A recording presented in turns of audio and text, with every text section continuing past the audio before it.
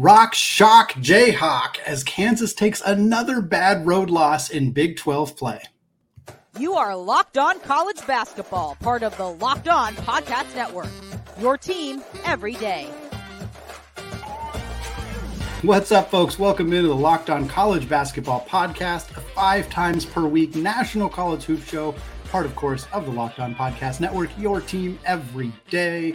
We are your co-hosts. I'm Andy Patton. He is Isaac Shade. Today's episode of Locked On College Basketball is brought to you by FanDuel. Folks, make every moment more. Right now, new customers can get $150 in bonus bets guaranteed when you place a $5 bet.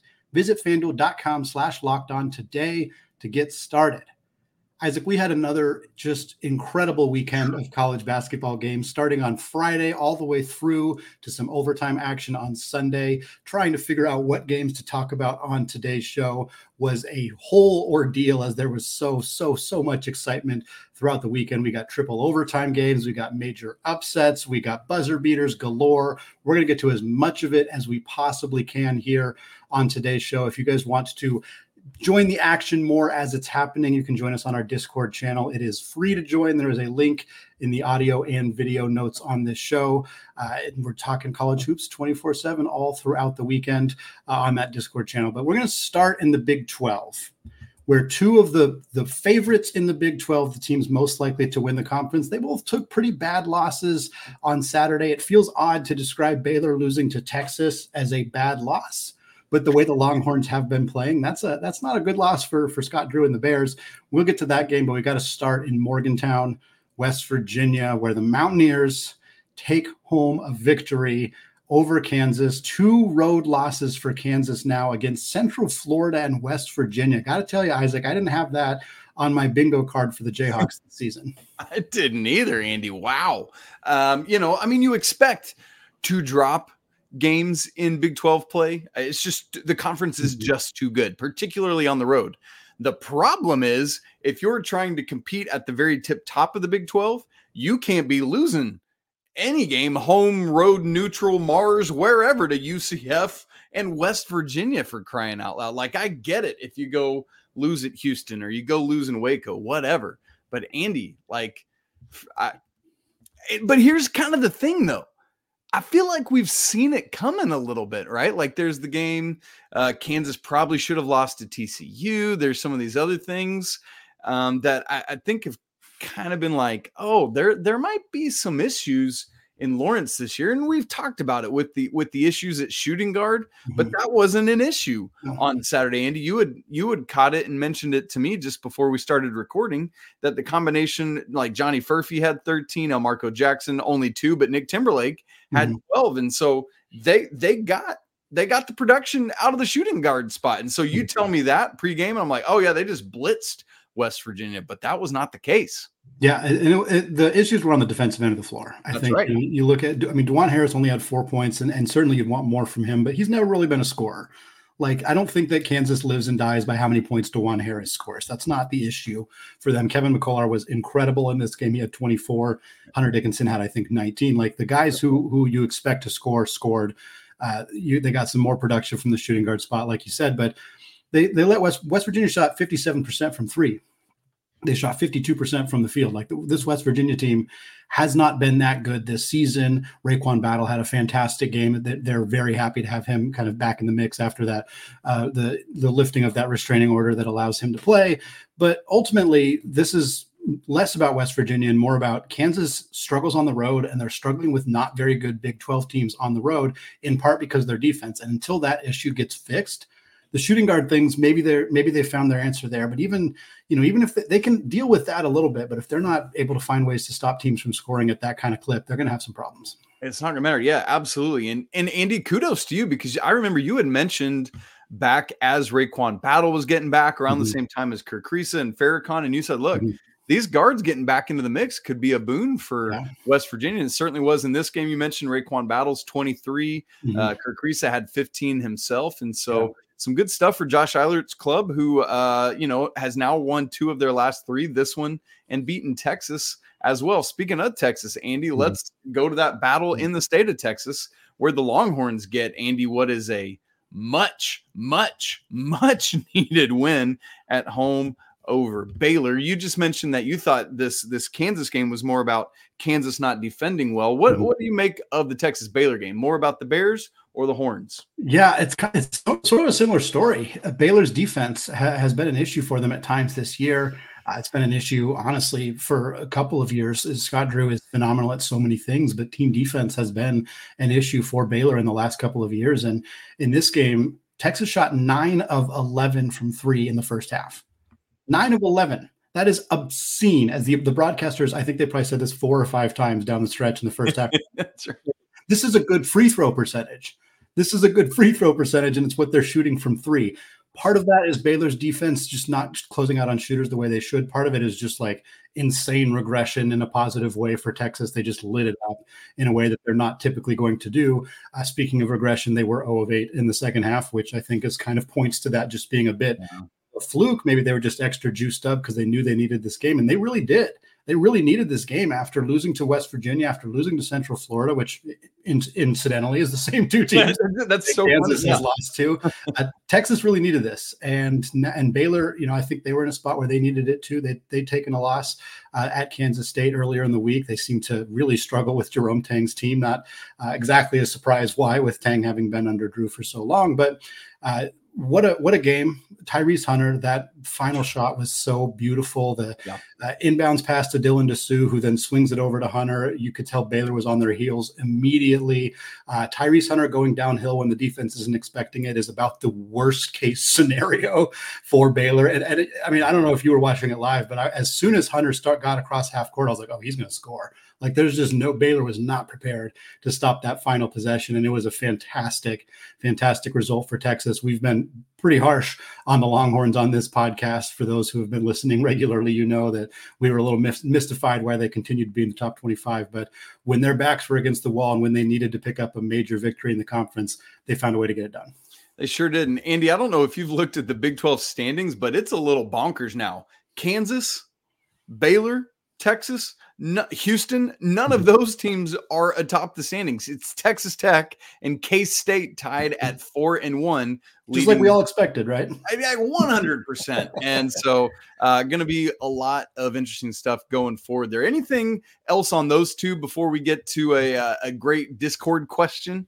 I still think that these are probably 2 of your top 3 or 4 teams in the stand, like not just from a talent perspective. Baylor and Kansas? Yeah, Baylor and Kansas, not just from a talent perspective, although that also, but I think they'll eventually separate themselves and be back in the top of those standings when all is said and done. But it's kind of proof that there are no days off in the Big 12. We already kind of knew that. I think these teams kind of knew it, but it is with West Virginia at full health, with Central Florida being better than expected.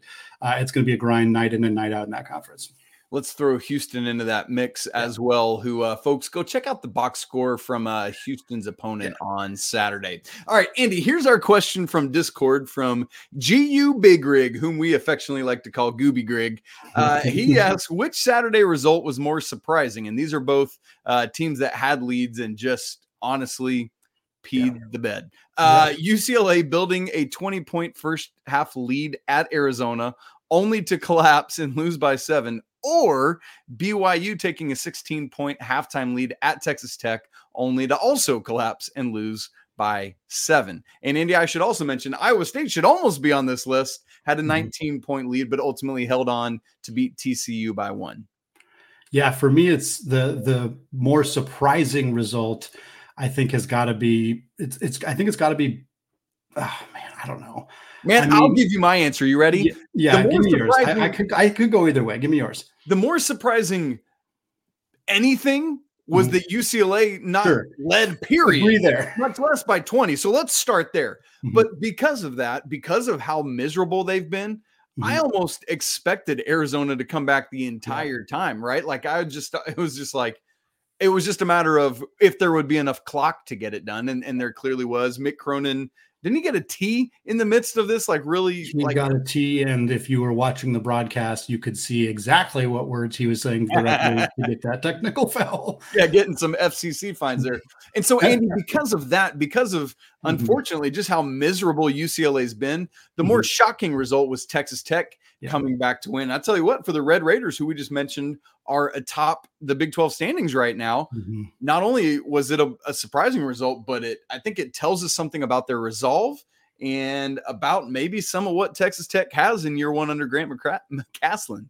Yeah, I think I'll agree. I'll add on to that. We were texting during the game, and I said I never really felt like Arizona was going to lose that game. Right. So I guess that does mean I would say I just wasn't that shocked that Texas Tech came back either. I guess I'm a little bit lower on BYU than most. Yeah. I think I'm also a little bit higher on Tech than most. But BYU, as a really good 3-point shooting team, having a 16-point halftime lead, I think you would expect that it would be very hard for any team to come back and beat them. BYU completely. They could not shoot in the second half of that game at all. Just a skill that is kind of innately ingrained in that program and that roster just completely vanished. So that is a bit more surprising. I kind of didn't think either overall result was all that shocking, but I suppose that Arizona at home being able to outscore UCLA by whatever it was, 26 points in the second half or 24 points, whatever it was, is a little less surprising because UCLA is just flat out bad this year. And then the offense just disappeared as we kind of knew that it might. And here's why it's tough for BYU, Andy, is because if they win that game against Texas Tech on the road, by the way, then they're 3-2 in Big 12 play instead of 2-3. And the reason I bring that up is because tomorrow on Tuesday, they host Houston, and then Saturday they host Texas. So if BYU wins that game, they're in much better shape. But now they're staring down a 3-game losing streak pretty easily here if they can't get it together. So that, again, as you said, that Big 12 gauntlet always coming at you. All right, Andy, we already had the beginnings of an SEC Big 3. But after 3, frankly, blowouts on Saturday, Tennessee, Kentucky, and Auburn are really starting to separate themselves from the pack. And, oh, by the way, it always helps to get a 7-footer eligible mid-season. We'll talk more about that in just a second. Right after I tell you that this episode of Locked On College Basketball is brought to you by FanDuel. The NFL playoffs are rolling. We're now set with the AFC and NFC championship games. There's still plenty of time to get in on that action with FanDuel, America's #1 sportsbook. Right now, new customers get $150 in bonus bets, guaranteed when you place a $5 bet. It's $150 in bonus bets, win or lose. Their app is really easy to use, and they got a bunch of different ways to bet, like same-game parlays live, by the way, a new Explore tab to help you find bets. Or how about tonight? It's the first big Monday of the year on ESPN. The first game, North Carolina hosting Wake Forest. The Tar Heels are 8.5-point favorites. And the second game, these same Kansas Jayhawks we've been talking about hosting Cincinnati, who's been a little bit of a revelation in Big 12 play. Same line, Jayhawks favored by 8.5. So if you want to get on either of those games, visit FanDuel.com/lockedon and make your first bet a layup. FanDuel, official partner of the NFL. Andy, in a lot of ways, the SEC results lately have just been like, well, yeah, okay, of course, that's what we expected. Saturday was no different. Kentucky blasts Georgia 105-96. The score is infinitely closer than the game actually was. Yeah. Tennessee ends Alabama's undefeated start to SEC play 91-71. Auburn, on the other hand, does stay undefeated with an obliteration of Ole Miss 82-59. By the way, Auburn and North Carolina are now the only two undefeated teams in conference play in terms of Power 6 schools. Crazy how that dwindled over the past week. And Andy, after all that action, Auburn stands alone atop the SEC at 5-0. Tennessee, Kentucky, and now Alabama all tied with 1 loss, 4 wins.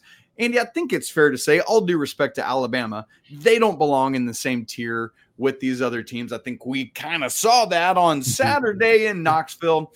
But they get a chance for a little bit of redemption, by the way, as they host Auburn on Wednesday night. So keep your eyes peeled for that. Andy, the biggest and perhaps most fun news and most, this should have happened a long time ago news, to start this SEC conversation is Kentucky. Saturday morning announces that Zvonimir Ivisic is finally eligible. He gets to play. And boy, does he make an already fun Kentucky team even more exciting to watch.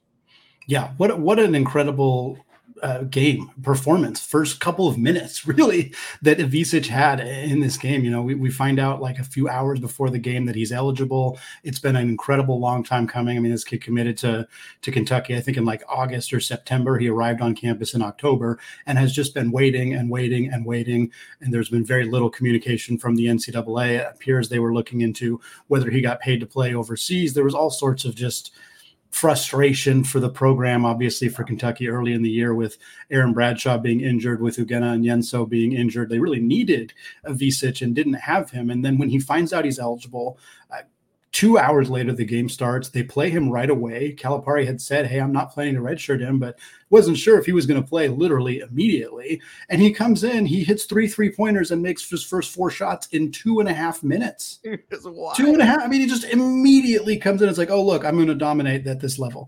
Like, I'm already, like, you read mock drafts now, like a few, like hours after the game, it's like, oh, Ivisic is now a first-round pick. Like, just immediately like, yep, this kid is that good. And the skills that were promised, he's a 7'2" big who can space the floor. He can shoot threes. He can block shots. He literally did all of it. Everything that was promised about him. And if you're a future opponent of Kentucky, if you're an SEC team, if you're Gonzaga, I know that from the Gonzaga fan base, if you're any team who might face them in the NCAA tournament, this is a dark day because this team was already really good without him.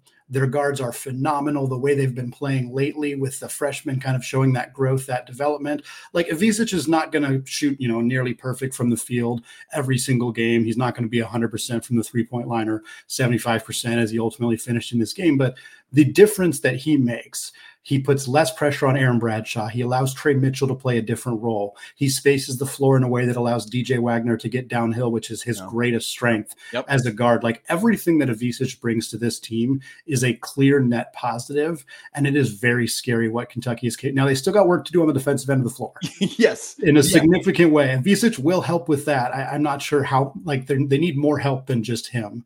And that's a big issue still for Kentucky. But offensively, a very, very, very good offensive team just got even better. Yeah, to Andy's point, right now at Ken Palm, Kentucky is 4th in offensive efficiency and 73rd in defensive efficiency. So that what do you got to be to win the championship, like top 35 or something? Oh man, we're not to that point, where I've just got that loaded into my head on. It's much higher than 70s, though. But yes, all that to say, Kentucky is supremely talented, but not at. The defense just isn't at a level that'll allow them to win 6 straight games in March. So if they can fix that, they could be in business. And Andy, part of it is now you finally have these 3 7-footers and they all do things a little bit different, which I think is a big win. For Coach Cal, I think about like last year with, who am I trying to think? With Sonogo and Klingon at UConn being able to do such different things there. That's a possibility. And Andy, as you think about this roster, which might be the most talented now in America. And you think back to the summer when we were like, who's playing for Kentucky outside of the freshman class? Like to what they were able to do with that is really, really impressive. And so we're going to watch to see. They don't really have any big upcoming matchups at South Carolina Tuesday, at Arkansas Saturday, home Florida, home Tennessee, though, on Saturday, February 3rd is the next like elite tilt they have on their schedule. Should be a lot of fun. And speaking of Tennessee, like we said, they go out, beat Alabama by 20.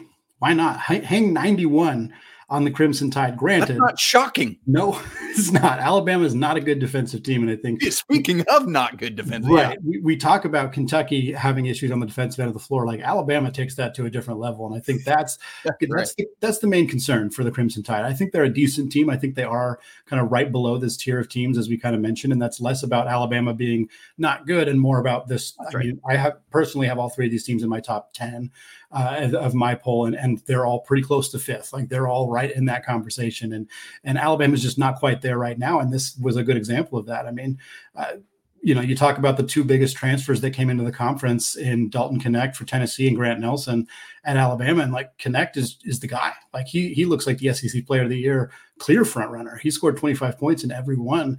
Yeah, he backed up when we talked about him on Friday. Yeah, he's been an absolute beast. And while I think Alabama is a decent team, and I think they're going to win a lot of games in this conference, if they can't find ways to not give up 90 points, they're going to have some serious issues. Yeah, 100% they are. Also, we had talked earlier in the week about Mark Sears tweaking an ankle for Alabama. We were hopeful that he'd be able to play. Thankfully, he was. I think had 20 or so in this game. So that's always good. Like, we never want to see guys injured. You love to see that. Andy, moving over to the other SEC team in the state of Alabama, Auburn just continues to prove their legitimacy. Yeah. And, my big hope for them, I'm really curious to see. Obviously, we're recording this on Sunday. I'm curious to see if the AP poll can get it a little bit right this week and get them a little bit more accurately ranked. Still just sitting there with the Baylor loss and the App State loss. And, because of that, they've won 11 in a row. That's third longest streak in the nation right now. Just doing work. As I said, they do have at Alabama on Wednesday. So a big, big test for Bruce Pearl's Tigers. I don't know if the voters think App State is one of the worst teams in college basketball, if they're just too slow to adjust to the. I'm not sure what is causing this Auburn team to not get the respect they deserve. I mean, they're not just beating good teams; they're obliterating them. I mean, they're beating teams like Ole Miss by 20 points regularly. They have so many blowout victories this year. They run a 10 deep rotation. This team is really, really, really good, and I'm not sure what it's going to take, what they're going to need to do. I mean, Ole Miss was ranked coming into this game, and Auburn, just cruised to a 19-point halftime lead and just went in cruise control for the rest of the game. But should they have been ranked, Andy? No, I agree with that. I agree with that. But if the actual voters and the AP decided Ole Miss should be ranked, and then they're well, we're not going to count Auburn's win against them because that team's not very good, that's just contradictory on the part of the AP voters. So I'm very curious to see where Auburn is ranked. If they're any lower than 8th, I think it's a problem. There's no way there's 7 teams definitively better than Auburn this season right now. I just don't see it. Agreed. Well, we have a delicious 6-pack full of Duke tears, overtime madness, buzzer beaters, and bad beats, all coming up right after this. All right, Isaac, 6-pack time here on Monday, as we always do. And we had, I think, 15 games or so that we wrote down and had to pare it down to 6 because there were so many fantastic results over the weekend. We'll start at Cameron Indoor. The Duke Blue Devils fall to Pitt. It is the first time Pitt has beat Duke on the road since 1979. And yes, Duke was missing Jeremy Roach. They were missing Mark Mitchell, but still Pitt able to go end Duke's 8-game winning streak. Blake Henson, 7 for 7 from 3 in this game, an absolutely jaw-dropping shooting performance from the Pitt forward. He also had a little taunting to do at the end of the game. You could tell that Pitt was quite happy to end that very long streak of losses at Cameron Indoor. Very, very good stuff to see from Pitt. For Duke, not a loss that I think is dramatically concerning, especially considering the absences, but certainly not something they're going to want to make a trend. Yeah, losing at home, even without those guys, to a Pitt team that had been not playing well, had lost 4 of their last 5 before that. Gotta be better. Not to mention Duke had just beaten them in Pittsburgh a couple of weeks ago by 87 point. No, that's too big, but you get the point. Andy, number 2 in our 6-pack, Creighton gets a much needed win over Seton Hall in triple overtime. Mr. Patton, 97-94. Kadary Richmond had a triple double in regulation, but needed 32 shots to get there. We'll take that. Always love to see Creighton actually using Ryan Kalkbrenner well. He had 28 and 9 to go with 7 blocks, had 23 field goal attempts, but made 12 of them. See, that's what we're looking there, Mr. Richmond. Andy, this is a big-time win for a Creighton team that, is trying to get back up to where we thought preseason they would be, and getting a win over Seton Hall, who's been hanging out at the top of the Big East standings with UConn, is a big, good win. The Big East loves their long extra overtime games, and this one was an absolute blast to watch. Number 3 on the 6-pack, another fantastic fun game to watch. Syracuse upsets the Canes of Miami, buzzer-beating 3 from Kadir Copeland. Fantastic play to set him up for the open look. Really, really fun game all around. It was close pretty much throughout. A tough loss for a Miami team that has frankly taken quite a few tough losses. They're now just 3-4 in the ACC. This is a team that was right at the top of the projected preseason standings, now fighting to even get back to 500 in conference play. They've lost 4 of their last 5 games. Meanwhile, Syracuse, don't look now, but they've won 8 of their last 10 games. They got a relatively cush schedule in the ACC. This is a team that's probably going to end the year with a heck of a lot more wins than a lot of people might have projected in the first year of the post-Jim Boeheim era. Andy, the nation's number 1 team gets a win on the road at Villanova. This was the team on Friday we talked about was maybe the most likely of the top 4 to go down, but they did not go down. UConn beats Villanova 66-65. And don't look at that score and think, oh man, somebody must have made a shot or missed a shot right at the buzzer. Somebody did make a shot. It was Mark Armstrong. But Andy, it was not to barely win. It was to cause a bunch of people with betting slips to lose their collective minds. Ultimate bad beat. UConn was favored by 3.5. We're winning by 4. Mark Armstrong hits a halftime buzzer beater to cut it down to 1.